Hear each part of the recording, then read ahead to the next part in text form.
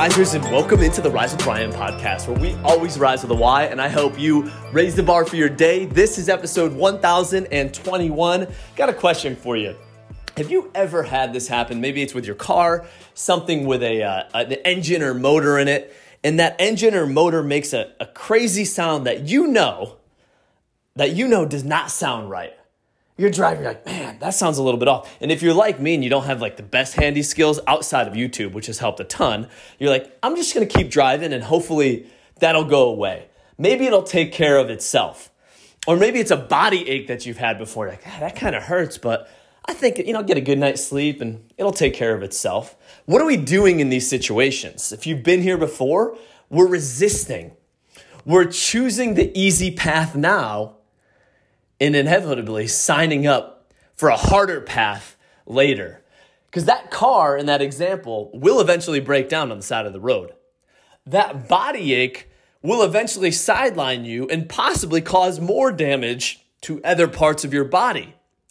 What we resist in life persists. Do we agree with that? When you look at the definition of resist, it literally means to withstand the action or effect. You are pushing back. The engine is saying, help me. This isn't right. This sound is weird. Your body hurts, but you are pushing as hard as you can and saying, nope, right now I'm going to choose the easy path. And persist means, okay, I'm going to continue to exist. I'm going to be prolonged. The engine says, okay, we'll see how this works out. The body says, well, I got to adapt now, so maybe you're favoring your hip, but what's that going to do to your knee?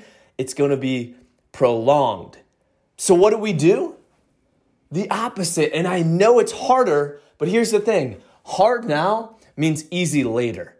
It's more inconvenient to take the car to the shop today, to get the repair done. It's harder to do that now, but it's better, metaphorically, to kill that lizard while it's a lizard before it becomes freaking Godzilla, right? Because that's what will happen. These things we are resisting are not like a fine wine. They do not get better with age, and that's why it's up to us that even when we feel like, man, this is a pain, I don't want to do this right now, or I don't want to set that appointment, it's inconvenient, now I got to figure out my schedule.